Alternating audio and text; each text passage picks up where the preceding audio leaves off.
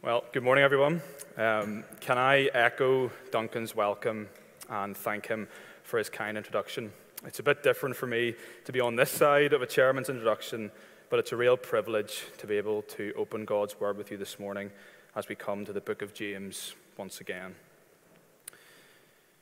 Growing up in a family with 3 women, Strictly Come Dancing was on TV every Saturday night in our house. And every time a couple were about to leave the stage after finishing their dance, the former host, Bruce Forsyth, would lean in and whisper to them, "Don't tell anyone, but you're my favourites." Now, this is a light-hearted joke from a well-loved TV host, but it does reveal an element of truth about the human heart. You see, we all like to think that we're highly thought of. We all like to be lifted up. We all like to be someone's favourite. But if I was to turn things around, I think we all know what it's like to feel the effects of favouritism. Maybe we've been made to feel inadequate as we've been overlooked in favour of someone without a good reason. It's never a nice thing to deal with, and it can have very real and very dark consequences. We learned last week that this letter by James is written to Christians who were scattered throughout the world, and that James's core reason for writing this letter is a desire that believers are not double-minded, caught in 2 minds, torn between God and the world. His first area of practical application for our faith in the Lord Jesus Christ was our response to trials in life. He reminded us that experiences that test and develop faith are ways to make us complete in our striving to follow the Lord Jesus Christ. James concludes his opening remarks by introducing practical Christianity, which is centered around the word of truth, that is, the gospel of Jesus Christ. This is characterized by both the hearing of the word and then putting it into action. And this brings us to chapter 2, where James outlines his next set of practical instructions to the believers. So if you have a Bible with you, can you turn or swipe to James chapter 2, and we're going to read verses 1 to 13 now.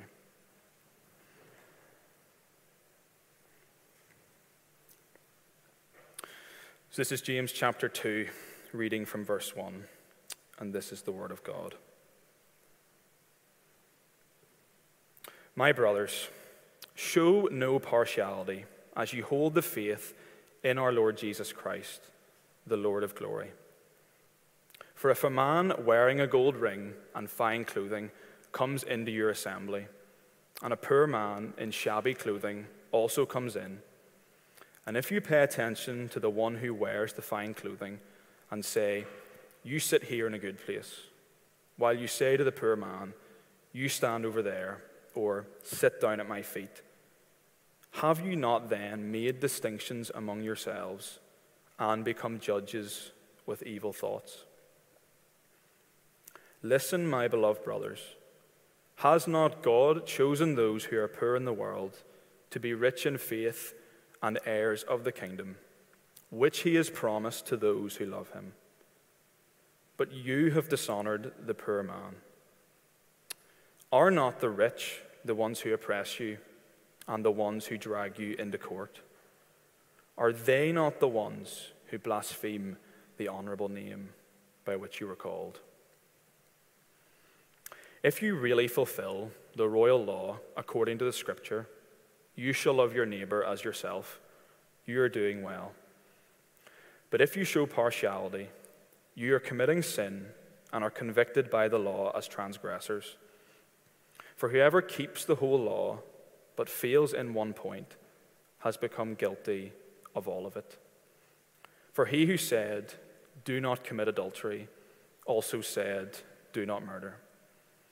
If you do not commit adultery but do murder, you have become a transgressor of the law. So speak and so act as those who are to be judged under the law of liberty. For judgment is without mercy to one who has shown no mercy. Mercy triumphs over judgment.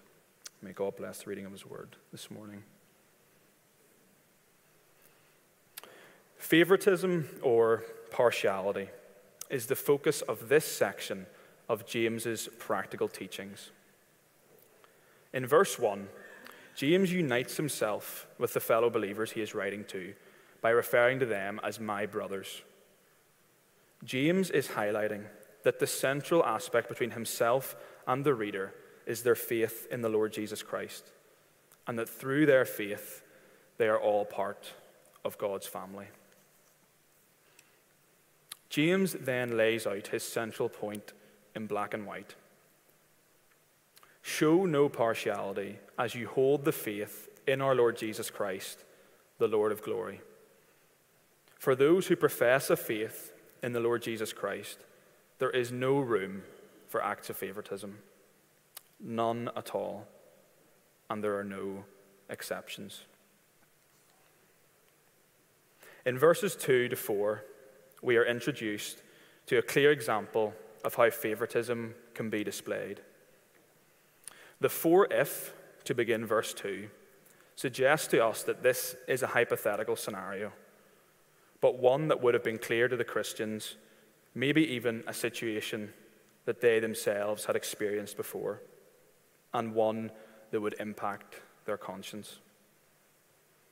Verse 2 depicts the arrival of two men into their assembly.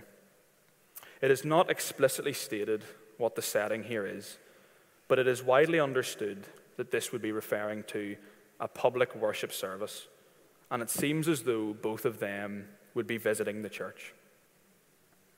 The two visitors don't seem to be known to the church members. Their judgment is based simply on external appearance. And the distinguishing feature between the two men that we're told about is what they're wearing. The first man is wearing a gold ring and fine clothing, while the second man's clothes are described as shabby, and he is also explicitly described as being poor.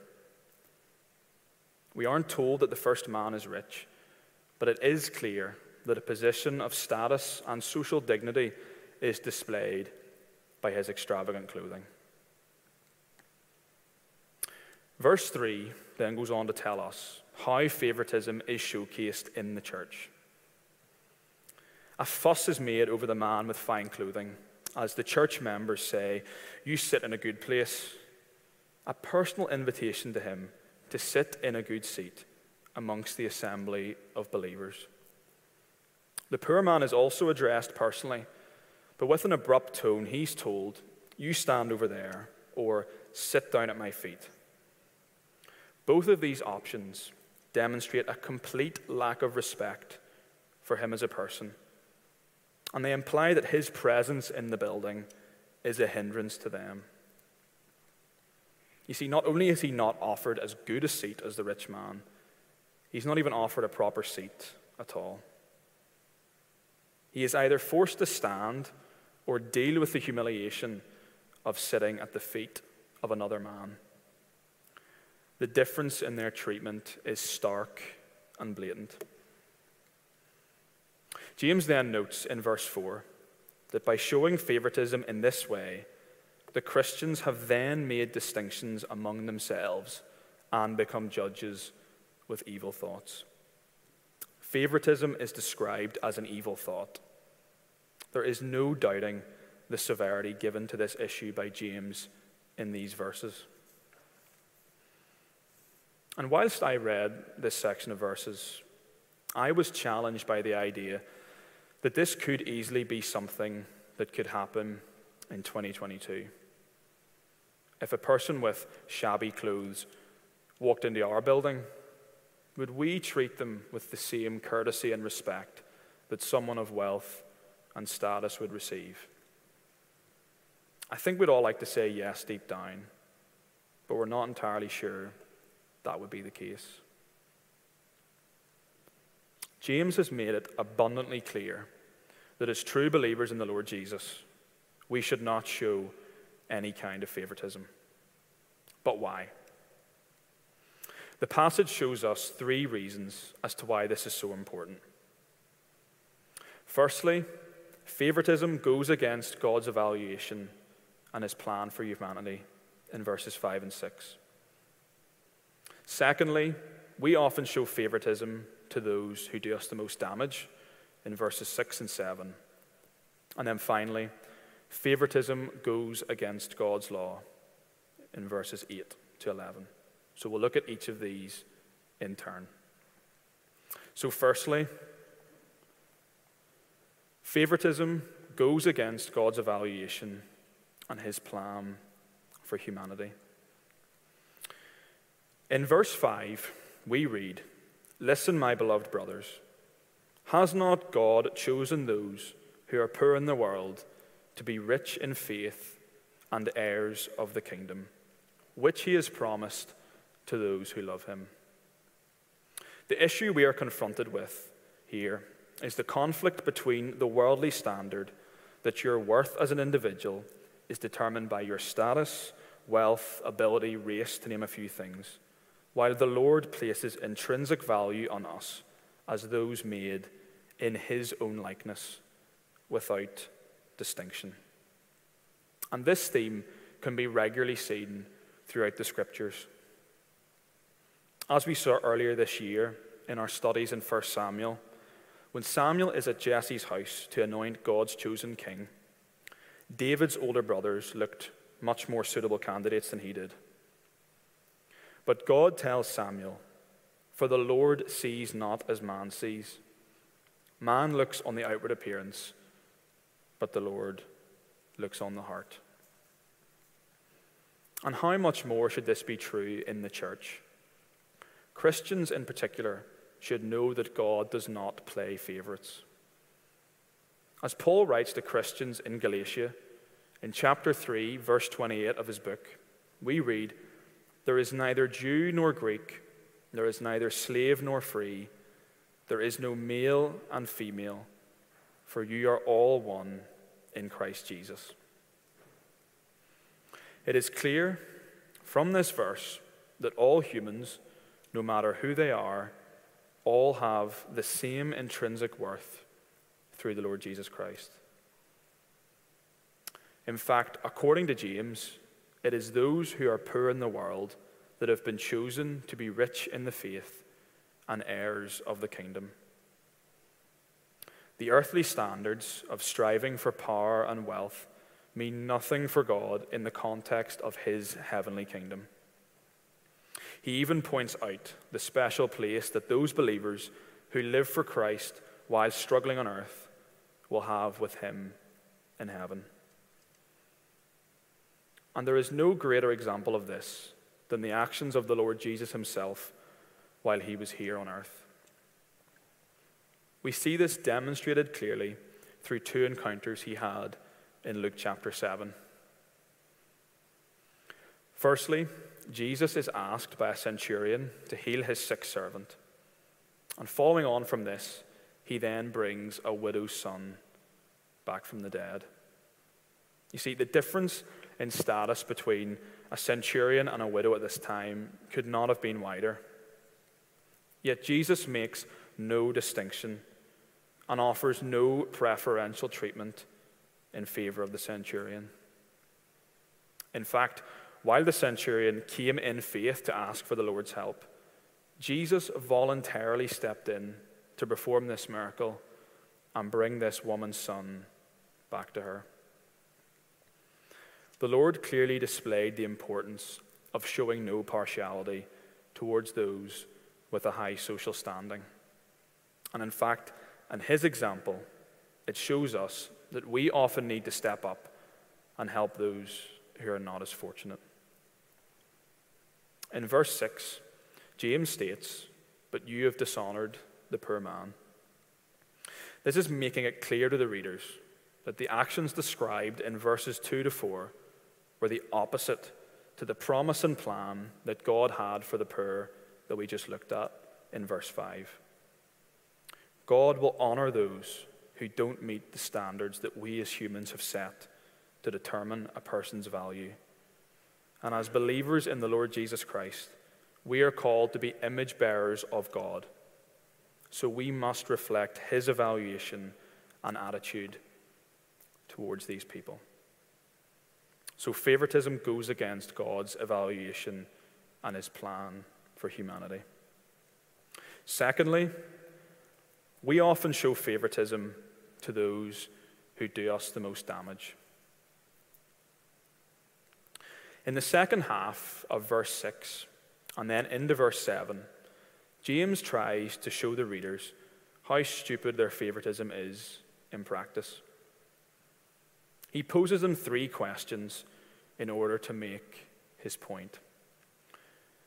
The first 2 are found in verse 6, and they state, "Are not the rich the ones who oppress you and the ones who drag you into court?" Now, the economic situation in the first century Middle East consisted of a small group of wealthy landowners and merchants who accumulated large amounts of wealth and power. All the while, large numbers of people got poorer. Now, it is likely that most of James's readers were part of this poor majority group, and some of them were probably financially disadvantaged because they had decided to follow Jesus. This scenario also would have been very familiar to readers of the Old Testament, as the exploitation and oppression of the poor is regularly denounced throughout Scripture. So James is trying to drill home the point that the people they are concerned with impressing are the very ones who are more likely to oppress them and probably influence judgments against them in the courts at this time. They were putting these people up on a pedestal, and for what gain? But more importantly, though, James points out in verse 7 that the rich were often the ones who blasphemed the honorable name by which you were called. We can assume that the name by which you were called is referring to Christ, the one in whom these Christians had their faith. So not only are these people suffering materially, but their faith is also being disrespected by the rich, to whom they are more likely to show favoritism. For us, so often in this day and age, we can get so caught up in celebrity culture, fawning over stars and putting these people up on the lofty pedestals. And whilst enjoying film, music, and sport is a good thing, often celebrity voices promote the message of self-reliance as the basis of their success and put a huge deal of importance on worldly things. They have no time for our Lord God and the hope that we have through him. And they can often be dismissive about the Christian faith that is so dear to us. So we need to ask ourselves, why do we put these people on a pedestal as well? So we often show favoritism to those who do us the most damage. And finally, favoritism goes against God's law. James makes reference to the royal law in verse 8. In this case, he's referring to God's law, which is first introduced in Leviticus chapter 19, verse 18, which is that you shall love your neighbor as yourself. Jesus then reiterates the importance of this himself in Matthew chapter 22, in verses 34 to 40. He is asked what the greatest commandment is, and he says that it is to love the Lord your God with all your heart, and with all your soul, and with all your mind. But he quickly follows that up with the second greatest commandment, to love your neighbor as yourself. First and foremost, we are commanded to love the Lord our God, the Creator who has given us all things. But this then overflows into the second commandment, to love your neighbor. If we truly love the Lord God with all our heart, soul, and mind, then we should show love for our neighbors, God's children who he loves and are made in his image. James commends anyone who is following this law and putting it into practice. But he stresses in verse 9 that anyone who shows partiality is committing a sin and is breaking this law. You see, the whole purpose of God's royal law is to show love to our neighbor by elevating them to the level that we ourselves would want to be treated. But the act of favoritism is the exact opposite of this. We end up putting other people down in order to lift ourselves or someone else up. And we're told what the consequences of sin are in verses 10 and 11. James states that whoever keeps the whole law but fails in one point has become accountable for all of it. It's a bit like someone hanging onto a chain. It doesn't matter if all the links are still intact. If one link in the chain breaks, the chain will come apart and that person will fall.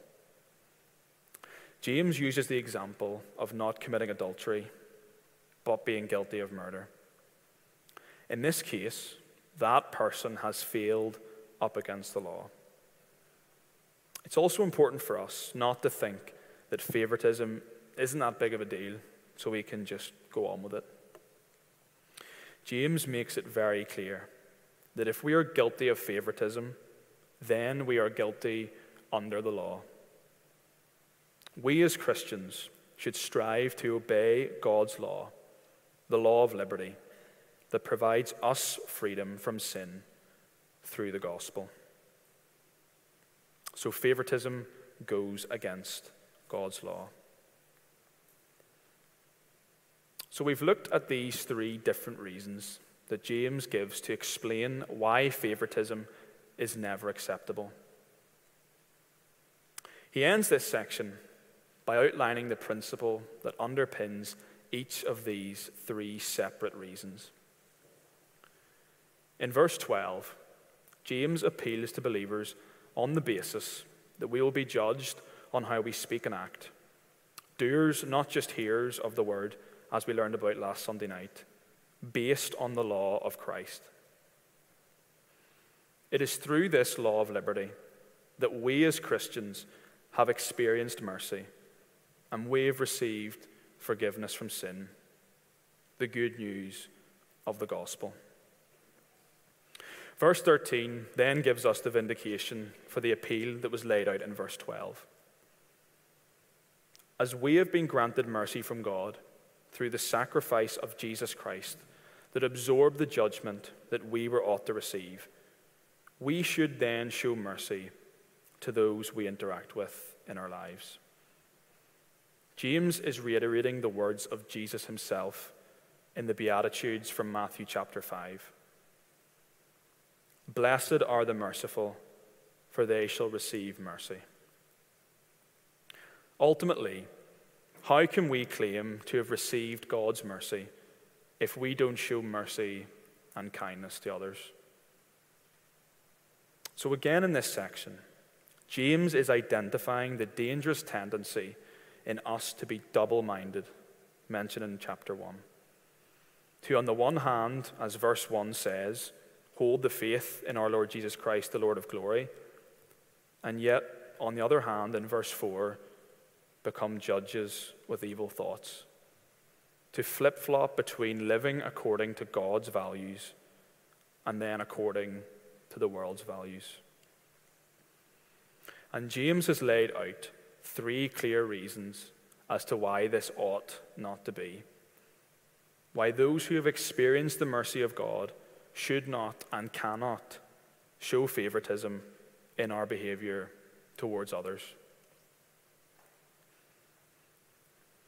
So what practical ways can we as a church ensure we are not double-minded in how we view and value other people? How can we avoid favoritism and the earthly worldview that leads to favoritism? As mentioned earlier, the concept of favoritism is rooted in the human perspective of how value is assigned. The idea that our status, wealth, ability, and displayed image is what gives us value. For young people in particular, we now live in a world highly influenced by social media, in which we're pushed to try and display the best image of ourselves, even an image that is false. And as a result, we can often fall into the trap of showing favoritism based on the principles of this world. As Christians, we must remember that our inherent value comes from our Creator God, who made us in His own image, and that our identity is found in Jesus Christ, the one who came down from heaven, leaving His Father's side to live as a perfect man, die on a cross, and rise 3 days later so that we can have our sins forgiven and become part of God's family. We then need to consider how favoritism can creep into church life. I'm sure we all know of those people in the church who offer a friendly face when visitors join with us.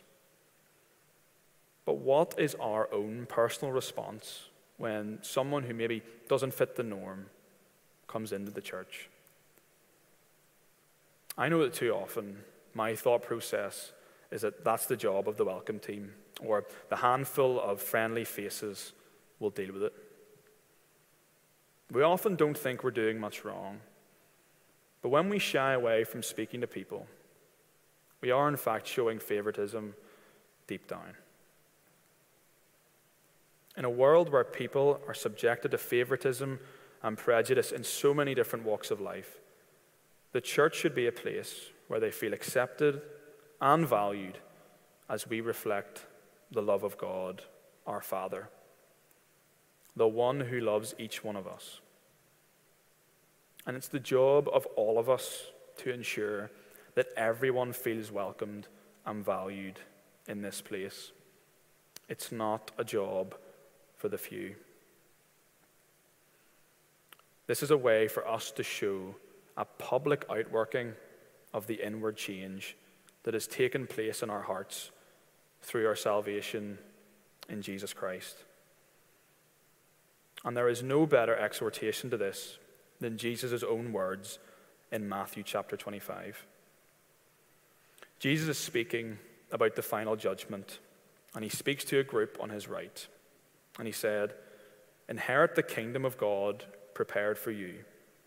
For I was hungry, and you gave me food. I was thirsty, and you gave me drink. I was a stranger, and you welcomed me. I was naked, and you clothed me. I was sick, and you visited me. I was in prison, and you came to me." Now, this group protested that they hadn't done this for the Lord Jesus directly. But he replied, "Truly I say to you, as you did it to one of the least of these, my brothers, you did it for me."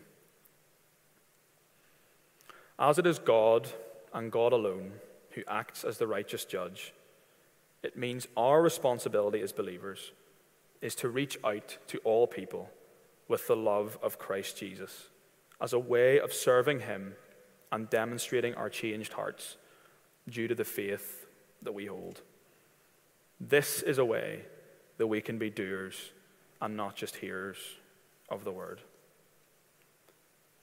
So to conclude, James reminds us that showing favoritism is a sin in God's eyes, as all of God's children are created in his own image and with inherent value. And as believers, we should strive to display the change in our hearts by listening and then doing what we're commanded to do in God's word. And one way that we can do that is by ensuring that the church is completely countercultural and different to the world around us, where social status can sway our treatment of others. People should feel welcomed, valued, and loved when they are present with us, either individually or when we gather as an assembly of God's people. Let us never forget that we all come to the cross as equals, needing a Savior, and having put our trust in the Lord Jesus for salvation, we are welcomed into his family, where there are no favorites. Let's close in prayer.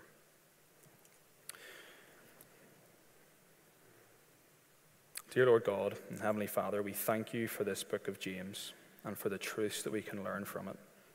Lord, we thank you that you are a God who doesn't play favorites, that all of us have sinned and fallen short of your glory. But you sent your Son into the world to die for each one of us. And Lord, for those of us who have had our lives transformed through the gift of eternal life, we pray that you'll help us and guide us as we show your love to everyone who comes through our doors of the church and who we encounter throughout the week. And as we look forward to a few more weeks of summer with Community Week, we pray that will be a real opportunity for us to display your love to anyone who walks past this building. Lord, we pray that this will be a place that is welcoming and loving to anyone who comes in. So Lord, please be with us for the rest of this day. We thank you for this time we've spent together. In your name, amen.